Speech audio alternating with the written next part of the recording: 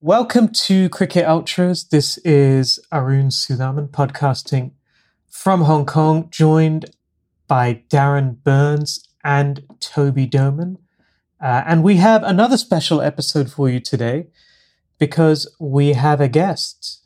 Prakash Wakankar is a businessman who has worked for corporations like Pfizer, Coca-Cola, Perfetti Van Mel, and most recently the Mahindra Group, where he is head of the group's international operations for farm equipment and the global two-wheeler business. But more importantly, for our purposes, Prakash is a well-known broadcaster for the BBC, for Test Match Special, for ABC, for AIR. Of course, he's a well-known broadcaster on this sport we all love, cricket. So Prakash, welcome to Cricket Ultras. Thank you, Arun, and thank you, Toby and Darren as well, for thinking of me. It was a very, very pleasant surprise.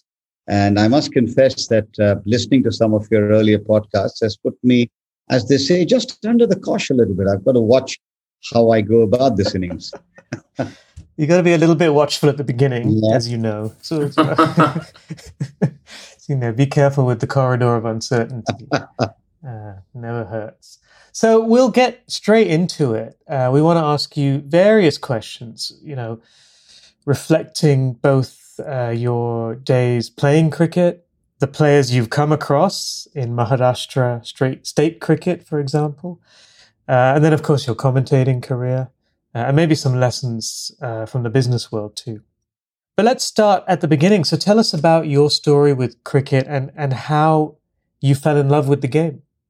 Well, I suppose to begin with, being born in India didn't hurt because almost everybody who's born in India seems to fall in love with that game fairly early on. I grew up in an army family. So my dad was in the army, as indeed have been several generations before and after. And so we moved around every couple of years, as is the norm. And once I got to school-going age, I think it must have been in Jhansi, which is, for those who don't know, in the erstwhile United Provinces, the modern state of Uttar Pradesh, small town. And that's where I really picked up a cricket bat for the first time for the St. Mark's High School, as I recall. Don't have much memories of how I did there. I suspect it was just, filling the numbers and hitting a few balls here and there. But to fast forward, that love for the game just continued through those early years.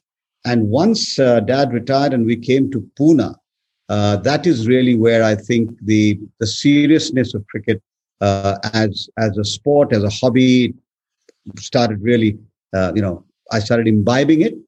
And that's where I started playing serious cricket, club cricket to begin with, school cricket, captained my school team, got to being picked for the under-19s, which was my first ever selection, which was great.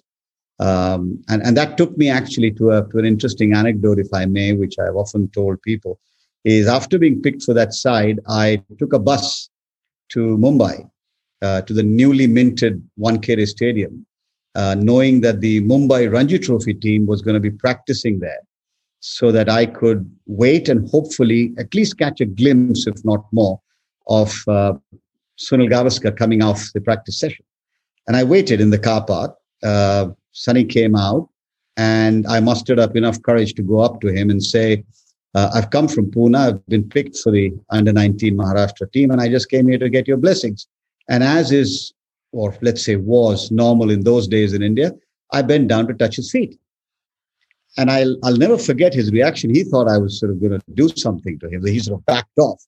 And but I got my moment of glory. And then years later, when I narrated the story on stage with him sitting next to me, he, of course, in his absolutely, normal style, just looked at me and said, "Don't remember that at all." So it was quite a funny incident when I did this in Chennai. But for me, that morning was very, very special. Went on to play a few more years of cricket, under 22 for Maharashtra. And that's really where I think cricket became very central to my life. But it was also equally clear that I don't think it was going to be a profession. It couldn't have been at the time.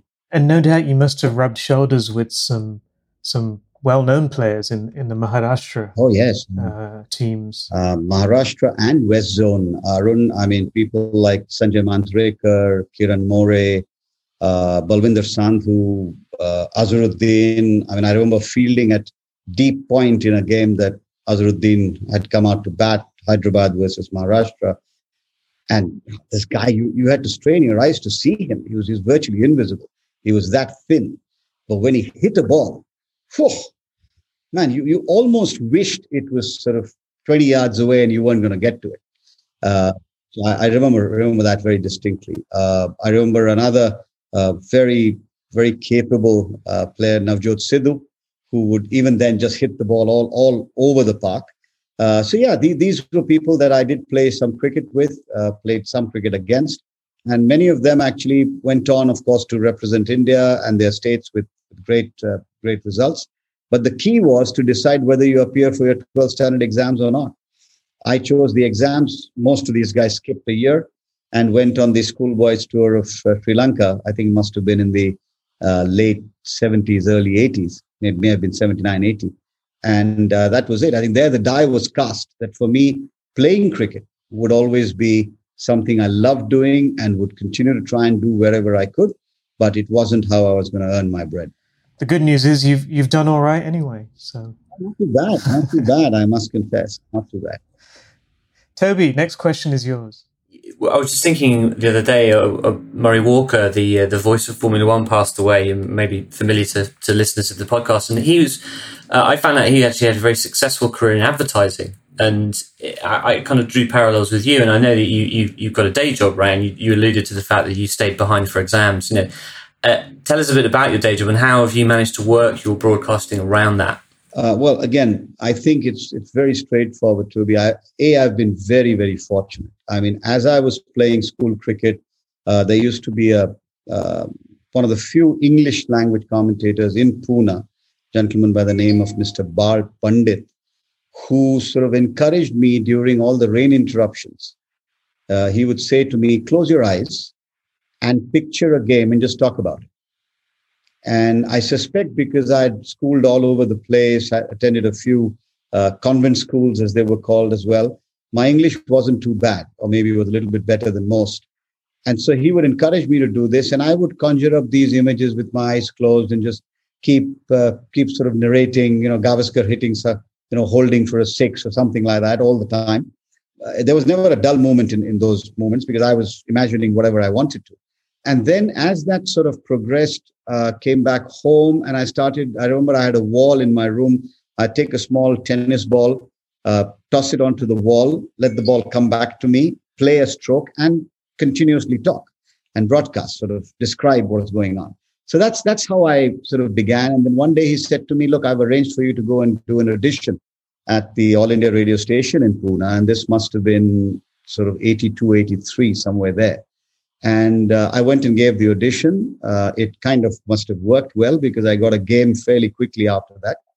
And that is really where the economics of cricket broadcasting came home to me. And I thought, wow, only to be severely disappointed in decades to follow. For that game, I remember I got paid about 400 Indian rupees for a day's work sitting in an air-conditioned box when many of my college and school mates who were playing in the game for Maharashtra in the Ranji Trophy actually got 200 rupees a day. The sad part is the 200's gone up in leaps and bounds and multiples. Till very recently, the commentary had gone up to about 1,400 rupees, which now is, I think, about 10,000 a day. So still no comparison. And I think I'm glad that I took that call, that this wasn't how I was going to earn my bread. Otherwise, I might have been struggling. So as I finished that and sort of went into finishing my MBA from the University of Pune, I got a job which I applied outside campus to Pfizer. And then about 7-8 years in pharmaceuticals with Pfizer and Herbst, which was now, of course, Aventis, but as it was called then, the German pharmaceutical.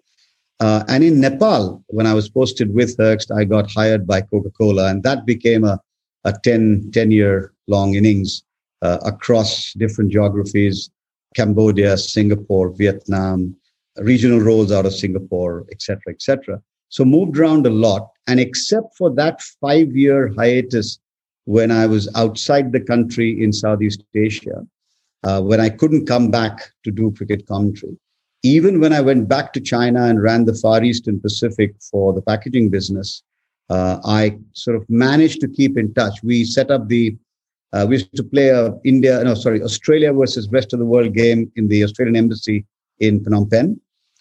We used to do the same at the Indian embassy in Nepal.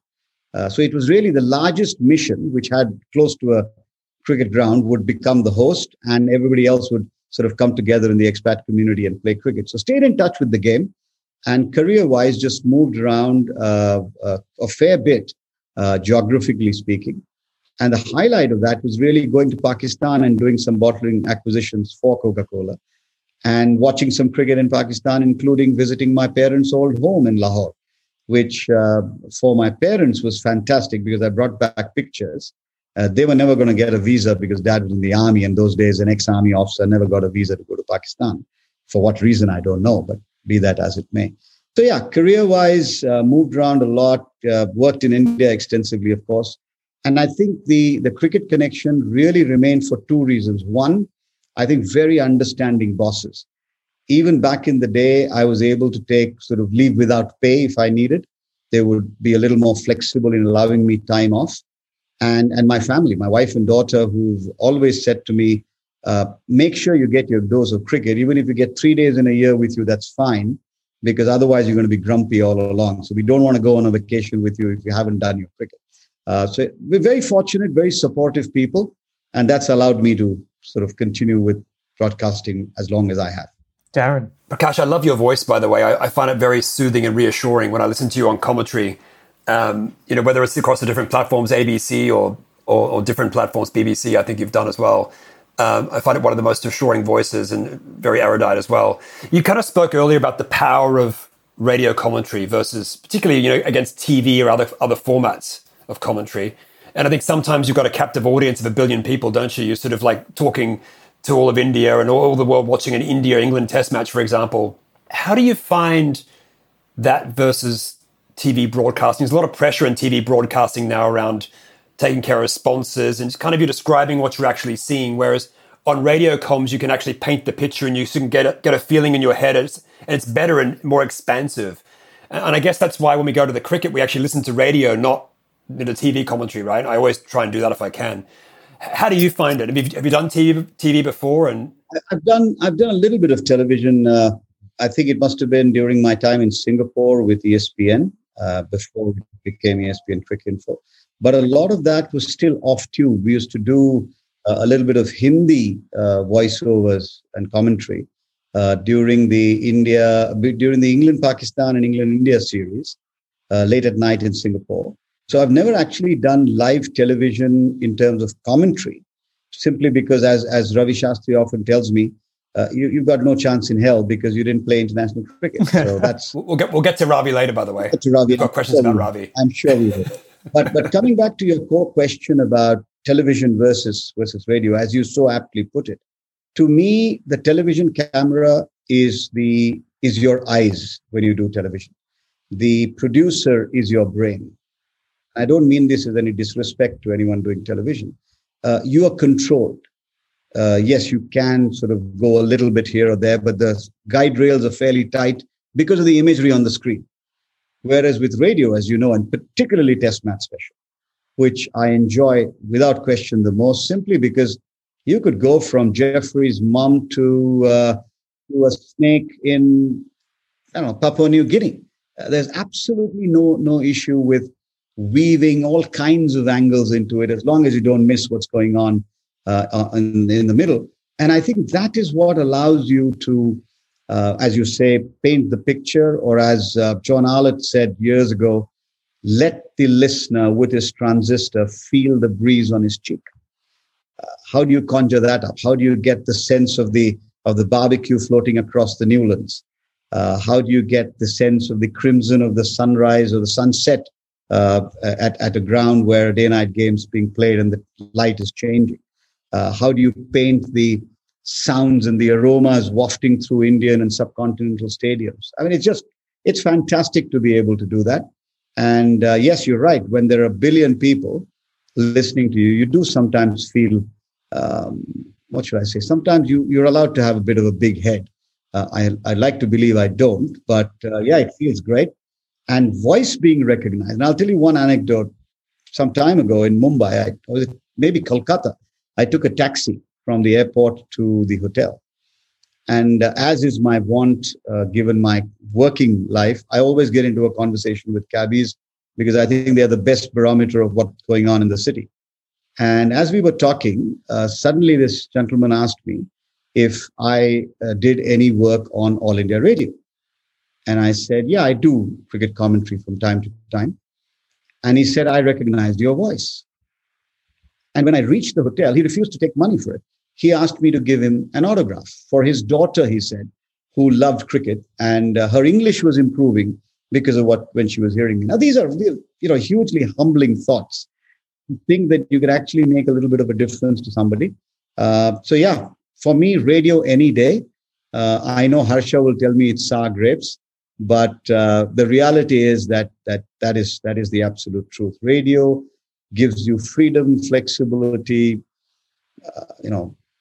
gives you that ability to connect. And as technology has progressed with SMSs, with interaction and engagement with your audience, you're able to respond to people in stadia, outside stadia, and it's just fantastic. I mean, I love it. I consider each of those a privilege and a God-given opportunity. Yeah, I don't think you'll find any opposition on this podcast to the idea that radio commentary is far superior to the TV version. And even if yeah, but I must say, Arun, that India, which really should be at the forefront of radio commentary, is unfortunately, for whatever reasons, falling way behind. And more we find radio commentary getting boxed in, limited in terms of its broadcast ability because data has become so cheap, and because people just use OTT platforms, and the big television companies have ensured they've got OTT platforms, which are now allowing people at office or work to just hold a mobile and watch an image, which they seem to enjoy a lot more than just listening to description. But that's the way it is. Yeah, Prakash, I think it's happening in Australia as well. Oh, sure. I mean, really? Yeah, I think the standard of the radio commentary, I mean, the heyday of Alan McGilvray and Jim Maxwell and a whole bunch of people, it seems to be less investment, less money there for sure. And everyone puts it into sort of, the latest, the retired heroes from the Australian team on the commentary team, which gets a bit parochial after a while. That's a polite way of putting it. And a bit boring. It's happening around the world, so it's disappointing, isn't it? Yes. I think TMS is still doing quite well, though, right? They still have a great team still. Touch wood, yes. TMS, I think, is sort of the flag bearer for it. Yeah, and TalkSport has done well, I think, with the recent ones. TalkSport, yeah. Yeah, and again, you look at TalkSport, you look at TMS, and you see two very different ways of approaching commentary. And there are people who love and hate either of them, depending on who you talk to. And I think different styles just lend themselves to different sport. And I'm biased, obviously, but I think the TalkSport style of commentary lends itself to games like football because it's fast-paced, it's a lot of happening, and you can sort of play around with it a little bit. Whereas I think somewhere the seriousness of cricket needs to be retained when you're doing cricket commentary. You can't make it entirely frivolous and justified by saying we're telling you the score. My personal view. Sure, yeah. Toby, you wanted to ask a question about the media operations of teams. Yeah, and look, even if you say that the Indian radio is not catching up, I'm still sure you'll be recognised by Mumbai cabbies in years to come, Prakash. Don't you worry about that. I think one of the things we talked about earlier in the podcast is the huge increases in salaries and players and the sophistication of the marketing and advertising around teams, but specifically around the media operations. How have you seen that evolved over the years? Is it easier to access players and content now, or is it more sanitized? How do you view that part of the game? Again, I think it depends from country to country and from association to association and franchise to franchise. I think in franchise cricket, because it's very clear that the franchise needs to be marketed, it follows a more sort of standard, conventional, if you will, viewership to multiple in valuation. They will come out, step out, and actually help you with content, with access, and so on and so forth. When you get to national teams, I think countries vary. I mean, the West Indies, for example, for me, have been the most approachable. Their media guys have always been very friendly. They'll get you almost anyone you want, especially if you're doing it in the evening in a bar or a pub, you have no problem. If you look at India on the other end, I think the Indian boys are very, very closely controlled and chaperoned. Very difficult because unlike many of the boards, I think the BCCI controls the media rights, and therefore even an interview, in the days of COVID, for example, an interview on Zoom, like we're talking now, to be conducted with a player who is contracted to the BCCI, who may not actually be participating in that series. You can't do it unless you get a clearance from the BCCI. The BCCI will approve it for you. So that becomes a little bit more difficult. And then you've got a range in between, where I think boards are and media managers are more forthcoming or a little more protective about who says what, and depends on the contracts with the rights holders. I mean, if you look at ICC events, sometimes you feel bad for these players.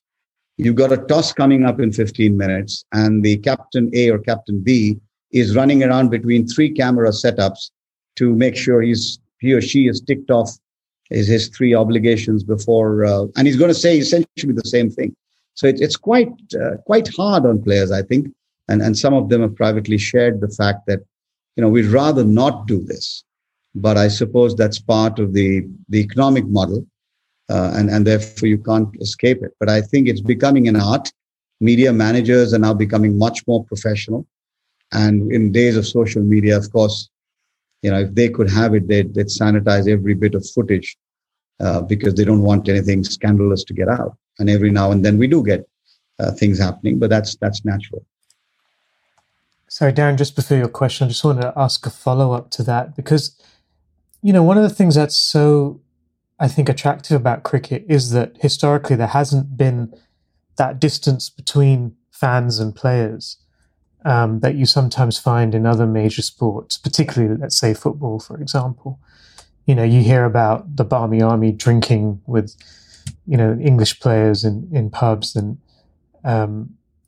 we've heard so many cricketers give great interviews actually on radio as well. Does it worry you that that engagement is being reduced? Because it may not always be to the benefit of the game. I think we do live in a world of media overload now, don't we, Arun? I mean, we're seeing everywhere. There's so much you need to filter through before you get to something that you really want. So I don't know. I think it's a double-edged sword. I think in terms of getting people to listen to the thoughts of players who are actually participating and making the game happen will, of course, be valuable. But I think it's also got to do with what you're looking for, what you're probing, what angle you want to take. And I think depending on the relationships that individual journalists or media outlets have with players over time, many years ago in the Coca-Cola company, I was told, and I learned much to my dismay, that was right. I was told that always remember when you speak to a journalist, he or she isn't interested in your story at all. All they want is, can they put an angle on what you're saying, which will help them sell, market, or distribute whatever they're putting out. Now, that kind of a concern has often led to a reticence on the part of players, especially those on sort of high salaries and big fancy 40-page contracts with brands, because they're worried that if something goes wrong, what they have to lose is not a few thousand fans, but possibly $1 million in endorsements. So I think it's all sort of coming together with this, hoopla all around it, the whole circus, if you will. And depending on where you're playing, who you are, what your stature is, it's something that evolves. And I think media handling needs to become a central part of coaching as soon as you get to some level of cricket, I think in the years to come, because you've just got to do it. Just as you need to learn about anti-corruption rules, you've got to learn about how to handle the media. I don't think you can escape it anymore. Speaking of media handling, we'll get to it in a minute, but I know we mentioned earlier, you sort of played for Maharashtra under-22s. You modeled your batting a bit on Sunil Gavaskar, and there was a chance for you to go to tour Sri Lanka, I believe, with Ravi Shastri and Sanjay Manjrekar. Very much. But you chose your exams instead. Do you ever have any regrets at all on doing that? When I think back on balance, Darren, no, I don't. Because look, you've got to think, in the late 70s, early 80s, if you chose to play cricket as a profession, there were really three things that you could do. You could either get employed by the Indian Railways or the Indian Airlines, or you could get a job with a nationalized bank. That was it. There really was nothing else. I mean, I remember the first time Thumbs Up, which is a carbonated beverage, which incidentally Coca-Cola acquired in 96, 97, 98. The first time they signed up Sunil Gavaskar and Kapil Dev was 30,000 Indian rupees on a 3-year contract. I mean, that's what we're talking about. So I think if you were like Sanjay, if you were like Ravi, who I think, or Kiran More, who had such confidence in their ability, and I make no bones about it. I came from a background where I think getting a job and sort of getting a steady life was much more important. And so that's the choice I made. I don't have any regrets because most importantly, I never knew, and I still don't know, whether I would have been as good or half as good as any one of them. It's very likely I would have played a school's game here or there and then would not have progressed. So I think I chose the safer option. So you can imagine what my investment portfolio looks like. Thanks for that. Just to follow up on that, you obviously know Ravi Shastri quite well. And recently he's been appreciating a lot of banter on social media. How does he cope with the banter, really? Does he enjoy it? And why does he attract so much banter? Look, I mean, obviously, let me caveat everything I say by saying, obviously, I can't speak for Ravi. But, if you look at Ravi and what little I know of the man, he is a person who's lived life on his terms. There is absolutely no doubt about it. He will be the first to admit that he was probably nowhere near the most naturally gifted cricketer. The greatness of Ravi Shastri was in his playing days, that he, I think, worked within his limitations and maximized that to such an extent that he became an integral part of that side. There's a word in Marathi which sort of is very specific to Mumbai cricket or Bombay cricket. It's called khadus, Khadoos. Khadus, I don't think there is a synonym that you can pick from the English language, but it probably is something a little bit Jeffrey Boycott-esque, if you will. Someone who's very determined at all costs, almost manic about not letting go and not accepting that I'm inferior. I think that's Ravi. In his playing day, he was like that. In the commentary box, he's always spoken his mind, even though there have been times when he's been accused of being a spokesperson for Srinivasan and the BCCI, which I think none of us will begrudge him if we were employed by the BCCI and being paid the kind of money he was being paid. We'd do it pretty much the same until it was something illegal that you were being asked to do. As coach or as team director, I think he's, again, worn his heart on his sleeve. He's always spoken his mind. And I admire Ravi most of all because I think he really does not care about consequences in as much as he's willing to take them. He's not going to go and hide behind something. And he is, like in the olden days when computers came to us, WYSIWYG is something we all grew up with, right? With Ravi, I think what you see is pretty much what you get. He's a great bloke. You don't want to get offside with him on a cricket field for sure. Yeah, I think it's so true that he made the most of his talents, didn't he? And really, built quite an amazing career. But it's interesting you mentioned the kind of criticism he attracted as a commentator. I remember he had that. There was a spat, I think, with Nasser Hussain a few years back, and that all happened on air. And it's interesting because that's almost like an example of this trend I wanted to ask you about next, where the BCCI we know now pretty much bankrolls the global game. It's responsible for the majority of the revenue in the game. And, at the same time, we also see, whether you call it an undercurrent of animosity, or maybe it's more obvious than that, but there's also that kind of opposition I've often observed towards the BCCI, not just from the English media, but I find in general the BCCI is often set up as a kind of oppositional figure in the game. What's your take on that? Is that just the narrative, the desire to have a convenient villain, or is there something more to it? I think there's a bit of everything in that. Not too many people know that the reality of the BCCI is, for all the criticism it cops, and I'll be the first to admit that there are areas which are clearly, let's say, not quite above board, right? Or not fully transparent. No doubt about that. And people are entitled to a view. Look at what it's done to Indian cricket. Look at the level of percolation down the line to small associations, cricket grounds, equipment, young players, grooming talent, A tours, equipment, coaches, physios, the whole shooting match. And all of that. Pensions, yes, absolutely, pensions. And in return, if they have demanded a certain amount of adherence to a policy, which oftentimes in corporations, we are all, I think, in one way or another, have worked or continue to work within corporations, and there are rules, right?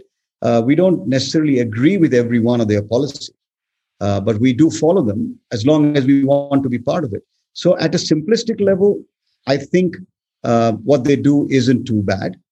To your question of, are they painted as a villain and do they deserve to be painted like that? I think, look, envy is a very human emotion, especially if you've been number one and now are not number one. In the days gone by, we all know England, Australia, to a lesser extent New Zealand, controlled the game. A bunch of blokes sitting in Lords decided virtually everything.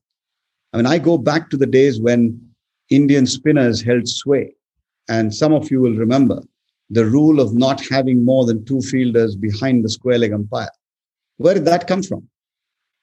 In my opinion, it was to counter Venkat, Chandra and Prasanna. It's a little bit like the game of hockey, where when we played it, you couldn't lift your hockey above the shoulder, you couldn't tackle from one side. Today, they call it total hockey. And I think it's going closer and closer towards ice hockey, the way you see it. People sprawled on the surface, tapping a goal in. It was never that game. It was a game of skill.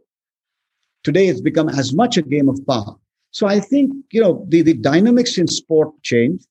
It was not remember, this is the same BCCI that did not have enough money in its coffers to pay the 1983 World Cup winning team 100,000 rupees each, which was promised in a fit of euphoria by the then president of the BCCI.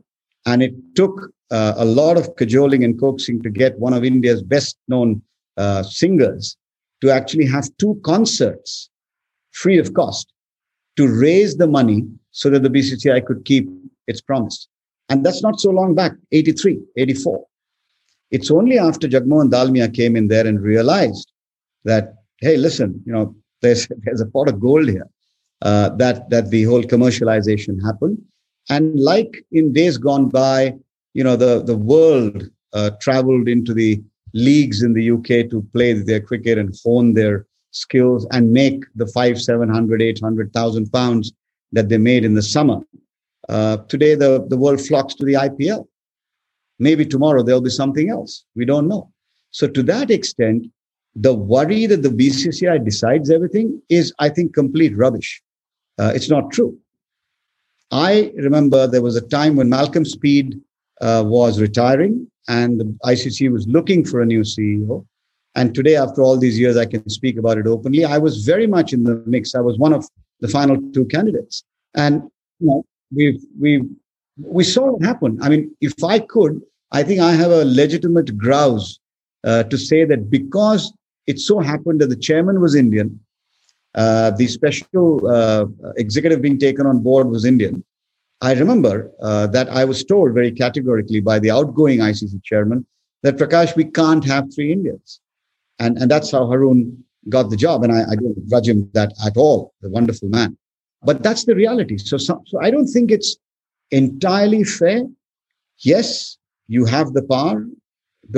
Isn't that true of almost all business? And make no mistake about it, the business of cricket is as big. I'd like to believe it'll never be bigger than the game, but it's almost as big as the game for sure. Thank you. Toby? Yeah, just take you back to the commentary box a little a and you may have seen a few weeks ago, actually, there's a BBC pitchside reporter in rugby, Sonia McLaughlin, who came forward to say that she'd suffered quite mean abuse after an interview of such. And it kind of put into perspective the kind of criticism that commentators and media associated with the game are coming in for, particularly social media now, speeding things up. How do you deal with that sort of criticism? And when players get involved, that becomes almost an impossible task, doesn't it?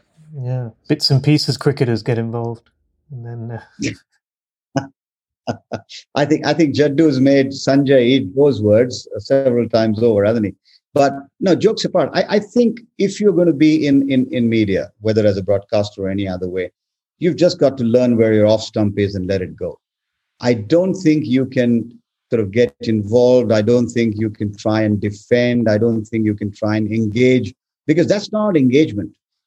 Because the moment you're reacting, I think you're defending or you're going on the offensive. And both of those things will only sort of add more fuel to the fire. When a player gets involved with another player, like happened with Alex Hartley, and that, or rather it was Burns, wasn't it, tweeting about the women's game in New Zealand. That's, again, we've got to learn to distinguish between humor and malice. And I don't think everyone's mature enough on social media to be able to make those distinctions. Look at Jonathan Agnew. I mean, Igers went off Twitter. And I think in part was only because he said, listen, I can't manage this. So he went off. He's not on Twitter anymore. I mean, it's a pity, because as the cricket correspondent of the BBC, Igers would be great to be on Twitter. And he's such a remarkable bloke, but he chose not to. Right? Rahul Dravid has never, ever touched social media. He's not on Facebook. He's not on Twitter. And knowing Rahul as I do, he just says, listen, I don't want to get involved. Everyone's got to make that call. You want to open the batting, you're going to get a few blows. So shouldering arms is the way forward then. We'll take that. I have to be pretty good at that. Sometimes I'd shoulder arms to things that were hitting the pegs. That's a different story. It's a tough one, though, isn't it, when players get involved? Does that change it at all, or is it your same policy? Because players now will come back at commentators, as we've seen. They will. Look, I mean, I actually think if they come back publicly, it's easier to handle. I've never had an experience where anyone's come back to me publicly or privately. But if they come back through the back door and you only learn of it from actions of other people, then I think that's even more discerning, even more disconcerting, because then you don't even know who's actually done what. You're speculating. I mean, Harsha's borne the brunt of that once. I know Sanjay had once. It comes with the turfman. You want that kind of money. You want those kind of jobs. I guess you've got to just learn that you can, like in corporate life, you can get a lousy boss for a couple of years. You just got to put your head down and go through it. All right. So I was thinking, in the interest of time, shall we move on to the lightning round? Okay, so we've got 6 questions. So we'll run through them quickly. The only thing we'd ask is, well, we say one-word answers, but obviously it's quite hard because some of them will require more than one word. But for the most part, as brief as you can. So, Toby, you've got the first one. Yeah, I think I know the answer to this, but let's see if I'm right. Your cricketing hero. Sunil Gavaskar. Commentary heroes. Christopher Martin Jenkins, John Arlott, Dickie Ratnagar, Anand Setalwad. Okay. Nice. The best innings you've seen? Oof. May I ask a qualifier? Mm-hmm. What format? Any. Do one of each. An ODI, a test, and a T20 innings. So pick one as the best. T20, I won't even attempt because there are just too many. So I won't even attempt one for T20, to be honest. But I think the greatest, and I'm going to talk about games that I've physically witnessed, not something I've been telling. So with that caveat, for me, I think it'll be Ravi Shastri's 180 odd in that tight test against Australia in Chennai. It was remarkable. And I think, along with it, the late Dean Jones in the same game. I think those two innings, phenomenal. I wasn't at the Eden Gardens to see Lakshman and Dravid. That might have run it very close. So I see that. So I'm leaving that out. In ODI cricket, I am a very clear vision of a long-haired Mahendra Singh Dhoni at the Jaipur cricket ground against Sri Lanka with Chaminda Vas in his prime, the 140 odd. I mean, Desert Storm, Desert Storm Tendulkar, I think would have to wait for that knock. Unbelievable. Best captain you've ever seen? Best captain that I've seen. I think I'm going to say Mike Brearley. He's a popular one. I think Martin Sorrell chose him too. And I was very young, but just looking back on it and thinking about the stuff he achieved and the way he went about it, definitely Mike Brearley. I have the next one too. Favorite ground? This for me is relatively easy, but again, a very different choice maybe. The Bellarive Oval, Tassie. Oh, wow. That's a little bit left field. Tell us why. It's just beautiful. I just love it. I mean, it's got a tremendous view of the ocean. You've got, the Docklands not very far away. It's a flat, open bowl. It's not sort of hemmed in. It's not concrete all around. Allows the players, you can be fairly close to the players. You can hear stuff without the stump microphone. And just Tasmania by itself, I think is lovely. I've got a bit of a weakness for it, maybe. But yeah, and I made some very good friends in Tassie as well. Maybe that influences it. But I love that ground. Not to take anything away from all the other great grounds. I mean, you could list out, right? From Newlands to the Eden Gardens. Each of them is beautiful. And all the grounds in England are pretty anyway. But if I had to pick one, I'd pick the Bellarive Oval. Toby, you have the last one. Last ball of the over. One cricket lesson that you've used in business. Accept the umpire's decision and come back for the next game. Yeah. You've got to pick your battles, mate. There's no point in trying to fight everyone on a crusade. You just accept some things, take it on the chin and move on. Good lesson. Good lesson for us all. Prakash, thank you so much for your time. Sorry we lost Darren. My pleasure, Arun. I don't know. Maybe he was so upset with the innings that you chose that he left the podcast. Well, I balanced Ravi with Dean. He couldn't have gotten. Yeah, that's true. Maybe because you mentioned Desert Storm, and Darren's a huge Michael Kasparovich fan. Oh, is he? No, actually, I don't know. We've never discussed him, but maybe he is. Who knows? Well, look, who knows? It's lovely to have spoken with all of you. And while I've met Toby in person, I haven't had the pleasure of seeing you and Darren.